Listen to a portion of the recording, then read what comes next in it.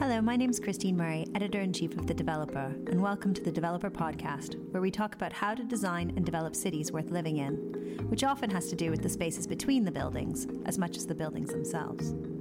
In this podcast, we're going to discuss new research and evidence-based findings. We're going to raise new ideas and debate current thinking, and we'll speak to a variety of experts in an attempt to unpick the key ingredients to making great places in urban environments. Today we're going to be talking about child-friendly design and development. If you look at the idealized images that advertise future regeneration projects, there's usually no shortage of children at play. The sight of seemingly unsupervised children frolicking in fountains or cruising on scooters has an instant appeal, which is why it's such a popular sight in brochures and on hoardings. It seems to suggest that the ultimate in a happy community, neighborhood safety, and user-friendliness means having lots of children on the street. Why is this site so compelling? Well, like any fantasy, it contains a grain of truth. Research has shown that if children play out, more people of all kinds use those spaces too. So we know that the success of our cities, its economic and social progressiveness, is linked to child-friendliness. So what design characteristics can impact the social use of the city? How do we design real children in and get the benefit for the whole community? I spoke to Natasha Kapoor, an anthropologist who has researched the history of the playground, about why we started designing designated play spaces in the city and the evolution of these destination playgrounds. So, Natasha, why do we see playgrounds the way they are now? How did they come to be these places that we bring our kids to that are kind of these isolated islands in our parks? And I mean, why are they designed the way they are? Well, it's a really interesting question. And I kind of had that question myself. I was a new parent and I was spending a lot of time in playgrounds, and I noticed that some of them were really popular and had been newly redesigned and kids loved them, and other ones looked like nobody had used them forever, maybe with one lonely parent and their child wondering where the party was. But so I started thinking about what these spaces represent, and also I think playgrounds are just quite overlooked in terms of what they sort of represent for children. So we often think about the school setting, and we agonize over which schools our kids go to and which teachers they have, and spend a lot of time thinking about kind of that learning environment. But I really hadn't heard of anybody talk about the playground very much in terms of what it represents for children. And we know that the playground is really key place of learning too, that play is now so central. Mm-hmm. So do you have a sense of why we're overlooking it? I mean, have we just not considered it part of their formative experience? I think we probably just, it's like a lot of these things in our lives, which are so routine and so part of life that we take them for granted. And, I guess socially, politically, we're not talking about, there's no minister of play, there's minister of education. And so we don't have a narrative around play in the same way that we have a narrative around education. But it's not to say that playgrounds are not absolutely linked to kind of our notion of education. And if you look at the design of the playground, it's obvious. So it's probably worth looking at the history of kind of where playgrounds came from. And they were sort of largely conceived around 150 years ago as a response to social problems to do with health, living in cities, and immigration. And so, for example, the German kindergarten movement in the 30s was designed to make middle-class parents feel better about their nannies and their servants, so they couldn't be seen in the homes. Let's take them out, put them in a visible space, and then we can actually know what's going on there. And then in America and in the UK, playgrounds were designed to pull immigrant kids out of the home and into a more visible space, again, where they could be monitored and their sort of actions and their bodies could be corrected. So this kind of idea of having a separate space designed for play was very much a designed social solution to a problem that people at the time felt they needed to solve. And so now if we look at sort of that design of a playground, like what is it? Well, it's always sort of a space kind of in a residential neighborhood, so somewhere you can get to relatively easily. But it is gated. There is sort of a fence around it most of the time, and it does tend to be outdoors. So there's a concept in sociology called the panopticon. You may or may not be familiar with it, but it's what kind of this sociologist Michel Foucault talked about when he was referring to any system of control whereby you felt like you were being watched, and therefore you corrected your behavior as a result. So you didn't necessarily know if you were, but you acted accordingly. And it's often the classic example of a panopticon is a prison. And yet, when we look at the playground, it is absolutely still that type of a design. So a space where it's open, it's kind of bounded, and it's absolutely kind of a performance of play, as opposed to climbing a tree in a park, or walking along a wall on your way to school, or the type of play that happens as and when you are moving around. So that's the crucial difference between a playground, in that it's a design space which is kind of designated for play, versus the kind of play that children would do anywhere at any time, if given the chance. So around the 70s, there were a bunch of high-profile cases in the UK of children having accidents on playgrounds. So they really weren't the same as places and a lot of the play equipment was really badly kept, and to some extent they needed to be cared for. But so yeah, safety guidelines sort of needed to be put in place, and the time was right to reevaluate them in that sense.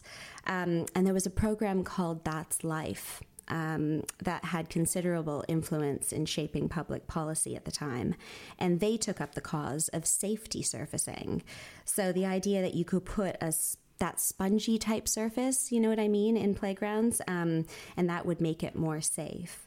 So if you've ever been in that playground, and you probably know what that is, it's kind of like that material that actually feels quite cool to walk on underneath where the kids are climbing. So they thought that would be the fix. Let's put this spongy surface down, and then kids won't hurt themselves as much. But there has been studies that have shown that there aren't actually fewer accidents as a result. And so anyways, for decades, safety was the main concern in playgrounds, and it kind of mirrored that relationship that parents were forming with their children, seeing children as vulnerable to be protected. The playground, it was all about safety, and as a result, they also became more boring. And that's the problem, is that we took the fun, we took the risk out of this play environment, which meant that kids, over a very young age were just uninterested. So you might have a toddler interested in climbing up a ladder and going down a slide and doing that over and over again, but that wears out pretty quickly. So you have these sort of abandoned spaces that weren't being used. And I mean, I guess the other thing to say about this is, and then what was happening during those decades was there was also kind of an inflated sense or fear of stranger danger and fear of abduction, all that stuff that kind of surrounded public spaces. And as a result, socially and culturally, I think we sort of retreated into our private spaces a lot more than we had in the past. So you get kids who are far more likely to spend time in front of screens, far less likely to have outdoor play at all.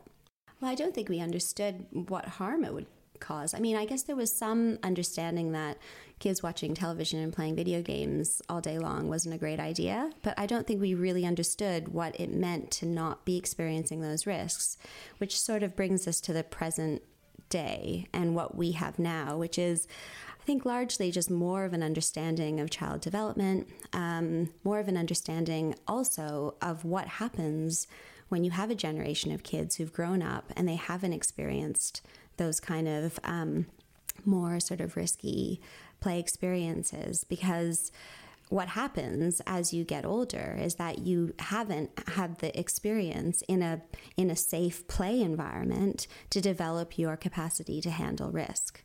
And that might sound like, risk is quite a big word, and it's not often thought of in kind of a normal everyday way. But risk is your ability to kind of walk out the door, like your ability to get on a bus, your ability to make decisions for yourself and not make the wrong decisions.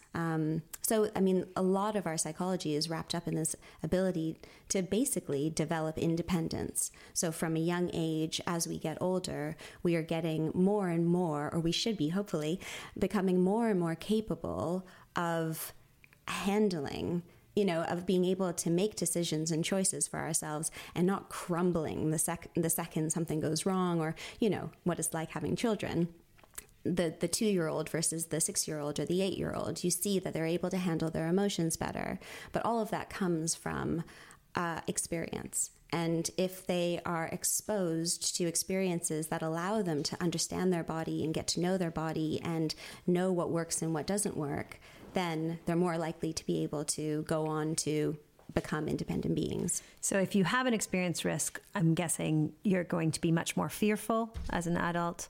You're going to perhaps be less resilient if something happens to you. And these are words that we hear all the time. We hear about a fear-based culture being a really negative place to be, easier to be controlled, as a society. And then we also hear about how we need people who are resilient. We need people who are able to think outside the box, be creative. And it seems like creative play can't be that different to risky play as a concept. Well, it's funny you should say that. Back to the school setting, it is all about resilience these days. In my daughter's school, they are absolutely understanding the benefit of failure. And I think it's even an acronym, first attempt in learning. This idea that it's not about doing well, it's your ability to bounce back. So you fail and you try again, and you fail and you try again, and that's the point. That's how you get somewhere. So again, we're seeing this kind of concept of risk being mirrored in the playground setting, the school setting, it also points to the types of skills and the types of people we need our children to become. So the things that we want our children to learn are often based on what we need them to do when they're older. So we need them to live in a certain way. We need them to work in a certain way. We need them to have those skills. And so at some level, this has been identified as the types of skills necessary in order to create a successful population. So the playground is kind of a microcosm. It's a playground as classroom. It's a place of learning, and it mirrors what we want them to be. So if we want them to be resilient, then it has to have playground equipment that you can't actually do the first time around, that you have to try, whether it's monkey bars or whatever. You have to try and fail until you can do that successfully. And perhaps that's a way of learning about failure and learning about resilience. Well, so exactly. So children can experience risks through any number of activities. They can, climbing trees and rolling down hills and all sorts of stuff. But the specific risky activities that have been chosen for redesigned playgrounds in the West, such as tall climbing structures, skateboard parks, zip lines, those types of things, they absolutely mirror how society is in a state of attraction to these types of activities, because they teach skills that are just increasingly what institutions expect of people. So if I go into one of these new playgrounds that are reintroducing risk into play, what should I be putting in there? What kind of things do we need to experience in these playgrounds? Yeah, that's a really good question. And I think what's useful here is to reference a theory that I've found quite useful in understanding how risk operates at a bodily level. There's a theorist by the name of Csikszentmihalyi, and he has pioneered this theory of flow. And he talks about flow as being kind of when you're in a state of experience that perfectly matches up kind of your own abilities with your environment.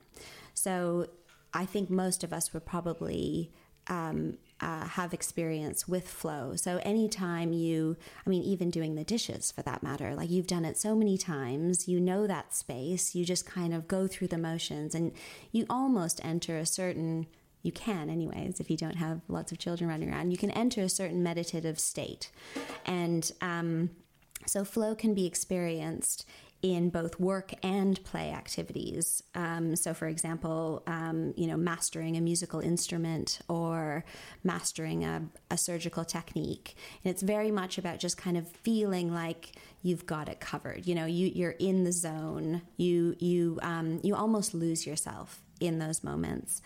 And so a lot of risky activities, his theory has been used quite a lot to look at kind of these very intense situations or activities that people find themselves in. Because nowadays, I mean, you get these incredibly high pressured environments, and you get people, and they need to be able to, in a sense, handle a lot of what's going on around them, and work their way through it. So, for instance, like coming back to the playground, a climbing structure replicates this and produces that matching up required for flow to occur. So climbing creates a certain feedback loop of emotions as reflected. So, if the climber knows if he's doing well, if he feels sort of in control of his actions, whereas the arousal of fear signals immediately that he's doing poorly, and then you adjust your behavior. So climbing structures in a playground might be less risky than that of, say, a cliff face or maybe a giant tree. But relatively speaking, the same feedback mechanism is happening. So I'm putting my hands on it and I'm thinking, I got this. This. Oh, no, wait, I don't have this. Yeah. And then I'm continuing, and then I'm correcting it saying, no, wait, I got it. Exactly. And that's what's really important, is that you're allowed the ability to kind of change paths based on what your body is telling you, based on, well, can I take this step or can I not take this step? But you're given that choice, and then you decide whether you do or you don't. So that's another aspect that's important for flow experiences to occur, is that you can continuously kind of come back to the same sort of environment and change the rules and find it interesting. So it's very open-ended type experiences. So any kind of, are you familiar with edge work activities, like anything extreme? The rise in extreme sports, and like that kind of, this is all, very much in these kind of flow experiences. You have these kind of, it just feels like it's you in a space, and you make what you can out of it. So the climbing structure could be said to be sort of rhizomatic in its design, that type of like endlessness as opposed to linear. Rather than following prescribed rules, the climber can project their own challenges time and time again. And I often find, since I've done this study on playgrounds, I'm just amazed at how often I see a set of climbing grips in environments that have children visiting. So practically every school playground has a wall with climbing grips. They're just, and it's almost become the way that you designate a space for where children can play. Like a couple of climbing grips, like screwed into a brick wall, and you're set. I mean, and it's not to say that that's enough, but that, I think, encapsulates this kind of what is being prioritized and privileged in these redesigned playgrounds, that kind of idea of open-endedness, of being able to come back again and again to a space and do it differently. So it isn't just climb up a structure, go down a slide, climb up a structure, go down a slide. It's very much kind of making something out of very little, but you see yourself through it. And learning how you relate to that space and how you relate to that activity and what you can handle and what you can't handle, but having an opportunity to learn that about yourself. But as you say, we're still in a playground. and while kids want to play, and yet there's still this pressure to have them play in designated spaces and these kind of contained and watched spaces. And the reality is that the very presence of children in public space is often met with hostility. Behavior that was once considered hanging out is now labeled antisocial. And the minority of parents that resist it are stigmatized. When your own kid's the only one who's going to the shops on their own or going swimming on their own, it looks strange. Like you say, those statistics, 1 out of 10. Well, there's still one, and it's just, that kid is going to feel it. So, I guess there are some practical reasons why we can't play out on the streets as much as we'd like. But with the exception of cars, these cars are absolutely, just a no-go zone. Kids just can't be seen by car drivers. And so they're just these little things, and it's not a good scene. But with the exception of cars, fears around abduction, and kind of social issues which keep us out of public spaces are just largely exaggerated. But I think, so there's all of that. So the risk of something actually happening, if you're with the exception of cars, is very, very small. Yeah. So, but there are some practical reasons why you can't do it. And it's very difficult, which is why these playgrounds are so popular. So if you on the one hand, you and your child even want to create independence. But at the level of society, we're sort of still bound by these rules. That kind of, that tension that exists between parent and child, and dependence and independence. Like, we're not an island, right? We all live together, and so our actions have effects, and we kind of change our own behavior accordingly to what we feel other people, will help us get along with other people as well. So the playground reflects how society wants children to play, to turn them into productive grown-ups. But it doesn't serve how children would choose to play when left alone. And it's this unsupervised play that is so valuable to cities, especially for placemaking and regeneration, where it results in more desirable developments, where children can create vibrant community spaces that are populated and therefore safer. Natasha has a theory about what happens when kids can't play unsupervised outside. They play online. The other thing about the redesigned playground is that, okay, so great. It's like the best. We're making the best of it, right? So we're reintroducing these risky activities in this designed, controlled watch space. It's probably the best that we can get. But what I think is really interesting is looking at the playground, these kind of redesigned playgrounds, and compare it to the other playground that we're not talking very much about, which is the online playground. Because what you get there is, from the perspective of young people, it is that enchanting space, and it is that kind of it's that space largely outside of parental control. It's that unwatched space, and because devices are now small and portable, and the minute your kid goes to secondary school, they basically get one. So at the age of, what are we talking about? 11. They've got them. And it's very easy to move away from the watchful eyes of parents. And I think that's the thing about playgrounds and about the psychology of kids, is that we all know kids are they reach a certain age where they just want to be in their own space. I think we're also in a particularly interesting time, because generations, we're growing up with a very different kind of mix of media in our children's lives. And so while I think parents and adults of a certain generation definitely still see that kind of offline and online distinction, we see, we say things like, I'm taking myself off Facebook for a week because I can't take it anymore. And it's very much still like, what happens online, what happens offline. Meanwhile, those worlds are absolutely interlinked, but our brains don't see it that way. Children, on the other hand, are growing up in a very different environment and kind of have a much more fluid understanding of the offline and online world, and they kind of just get it in a way. Now, that's not to say that the internet is a safe space. Absolutely. I mean, if we're talking about our kids having some safe pavements where they can walk to each other's houses, that seems like a safer environment than the kind of wilds of online sometimes. Yeah, I think that's the thing. I mean, so here we have this kind of space that is going to be occupied by children, and it is this kind of new frontier, and it's very exciting. I mean, it's exciting for all of us.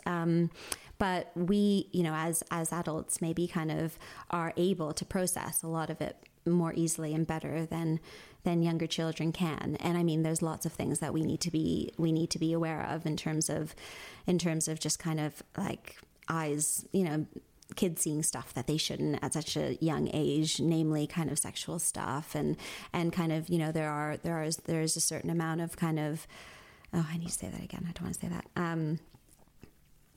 It's not to say that there aren't risks online, but I think why the online playground, if we want to call it that, is so interesting is that in the same way that these are the same things that we were growing up with. When we were growing up, if you had really strict parents, you snuck around and you didn't tell your parents what you were doing. And maybe you found yourself in dodgy circumstances, and that wasn't a good thing. But maybe your parents talked to you about stuff, and maybe your parents were a little bit more kind of trusting and just allowed you to kind of experience life a little bit more. And then we're there when things became a little bit too much for you to handle, and you opened up that dialogue with your children. I think we're in the same kind of environment now with the online world. It feels big and scary and different, but so did the world to our parents. Our parents thought the world was big and scary and different to when they were growing up. And so I think there are some lessons to try and understand around relationships between parents and children, and how do we kind of create a dialogue instead of this culture of surveillance software and, all that kind of stuff. I mean, it just begs to be hacked. It begs to be snuck around in the same way that kids forever have been trying to find spaces where they're not being watched. So damaging is the tyranny of the car and its effect on street culture for children that movements like play streets have been founded and are extremely popular, seeing neighbours come together to close their road to traffic for a few hours to let the children play. Well, I mean, it's been hugely successful in London, and I think it's directly due to the fact that parents would love to give their children more play experiences on their doorstep. I mean, it's as simple as that, and the only way you can do that is to not have cars going up and down the road. So, I mean, we all feel it. We all remember what it was like when we were growing up, and that's how kids want to play. They want to play in their immediate environment. They want to play with their friend a couple doors down, that they go to school with. They don't want to have to travel. I mean, it's a pain. Getting to and from one of these playgrounds is not ideal, and also it requires supervision. So having that play street, and which is when, just to explain what play streets is, so basically the neighbors get together and close the road for a period of time. Yes. Well, I think it ticks a lot of boxes. So, it ticks the box, which is getting our kids in a really easy environment, which is on our doorstep, to be able to play and run around and not be worried about cars. But it also is social. It gets everybody out, and it gets you talking to your neighbors, and it just instills your space with a sense of community. And I guess that's the thing, I think that's what's coming back, and that's what I'm really hopeful about in terms of, little things that we can do that make a big difference in terms of creating community again and getting to know your neighbors and having eyes on the road, because the more you have that, the more you create a sense of safety for everybody involved. So not just children, but older people, anyone who's vulnerable, who might not feel great walking around. And I think we do need to reclaim our streets and reclaim our sense of community in the city, because it's human. It's a human instinct, and I think we've gotten away from that for many reasons. And hopefully we can bring some of that back and kind of really humanize the city. What's interesting to me about play streets when we've been talking about these playgrounds is that there's no elaborate equipment here. Nobody's actually, it's just a road and it just happens to not have cars in it. We've just made that environment playable. And you don't have to tell kids what to do when they have an environment that's playable. You can just create it and they just go out and they have a really great time together. Well, I mean, the ones that I've been to, it's usually the kids just love running in and out of each other's houses. It's just an open door policy, and it's true. That's what kids love. They just love kind of being able to have that freedom to run around and do what they want. But it's not like they need much. They're just, they're the connectors, aren't they? They kind of connect people in ways that they have no idea. And just removing cars brings that back almost immediately into a neighborhood, which I think is really encouraging because, well, we know what we need to do, don't we? It is about limiting or sharing that space and finding ways to share the roads again, because I think maybe it's tipped too far in the direction of, well, cars being prioritized. And when these kids are running around and they're not, they're not perhaps testing those physical boundaries that we like them to do in playgrounds because we think that creates a healthy body and a healthy mindset around risk. They are socializing in a different way by perhaps the absence of playground equipment means what? They have to be more creative. They have to make up games. Sure. But they'll also use what they've got. And so they'll use a lamppost and, they'll climb up it, or they'll use a low fence or a low kind of wall in front of somebody's house to walk along it.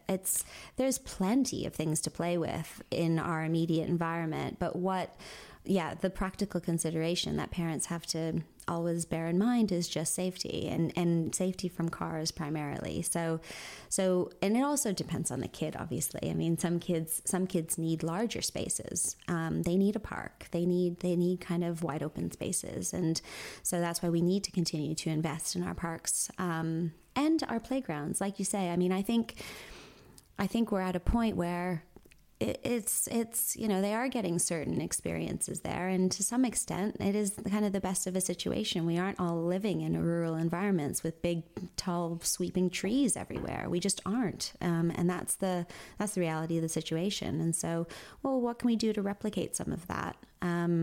What I like about the parks, I mean, London is a good example of this because there are many of them.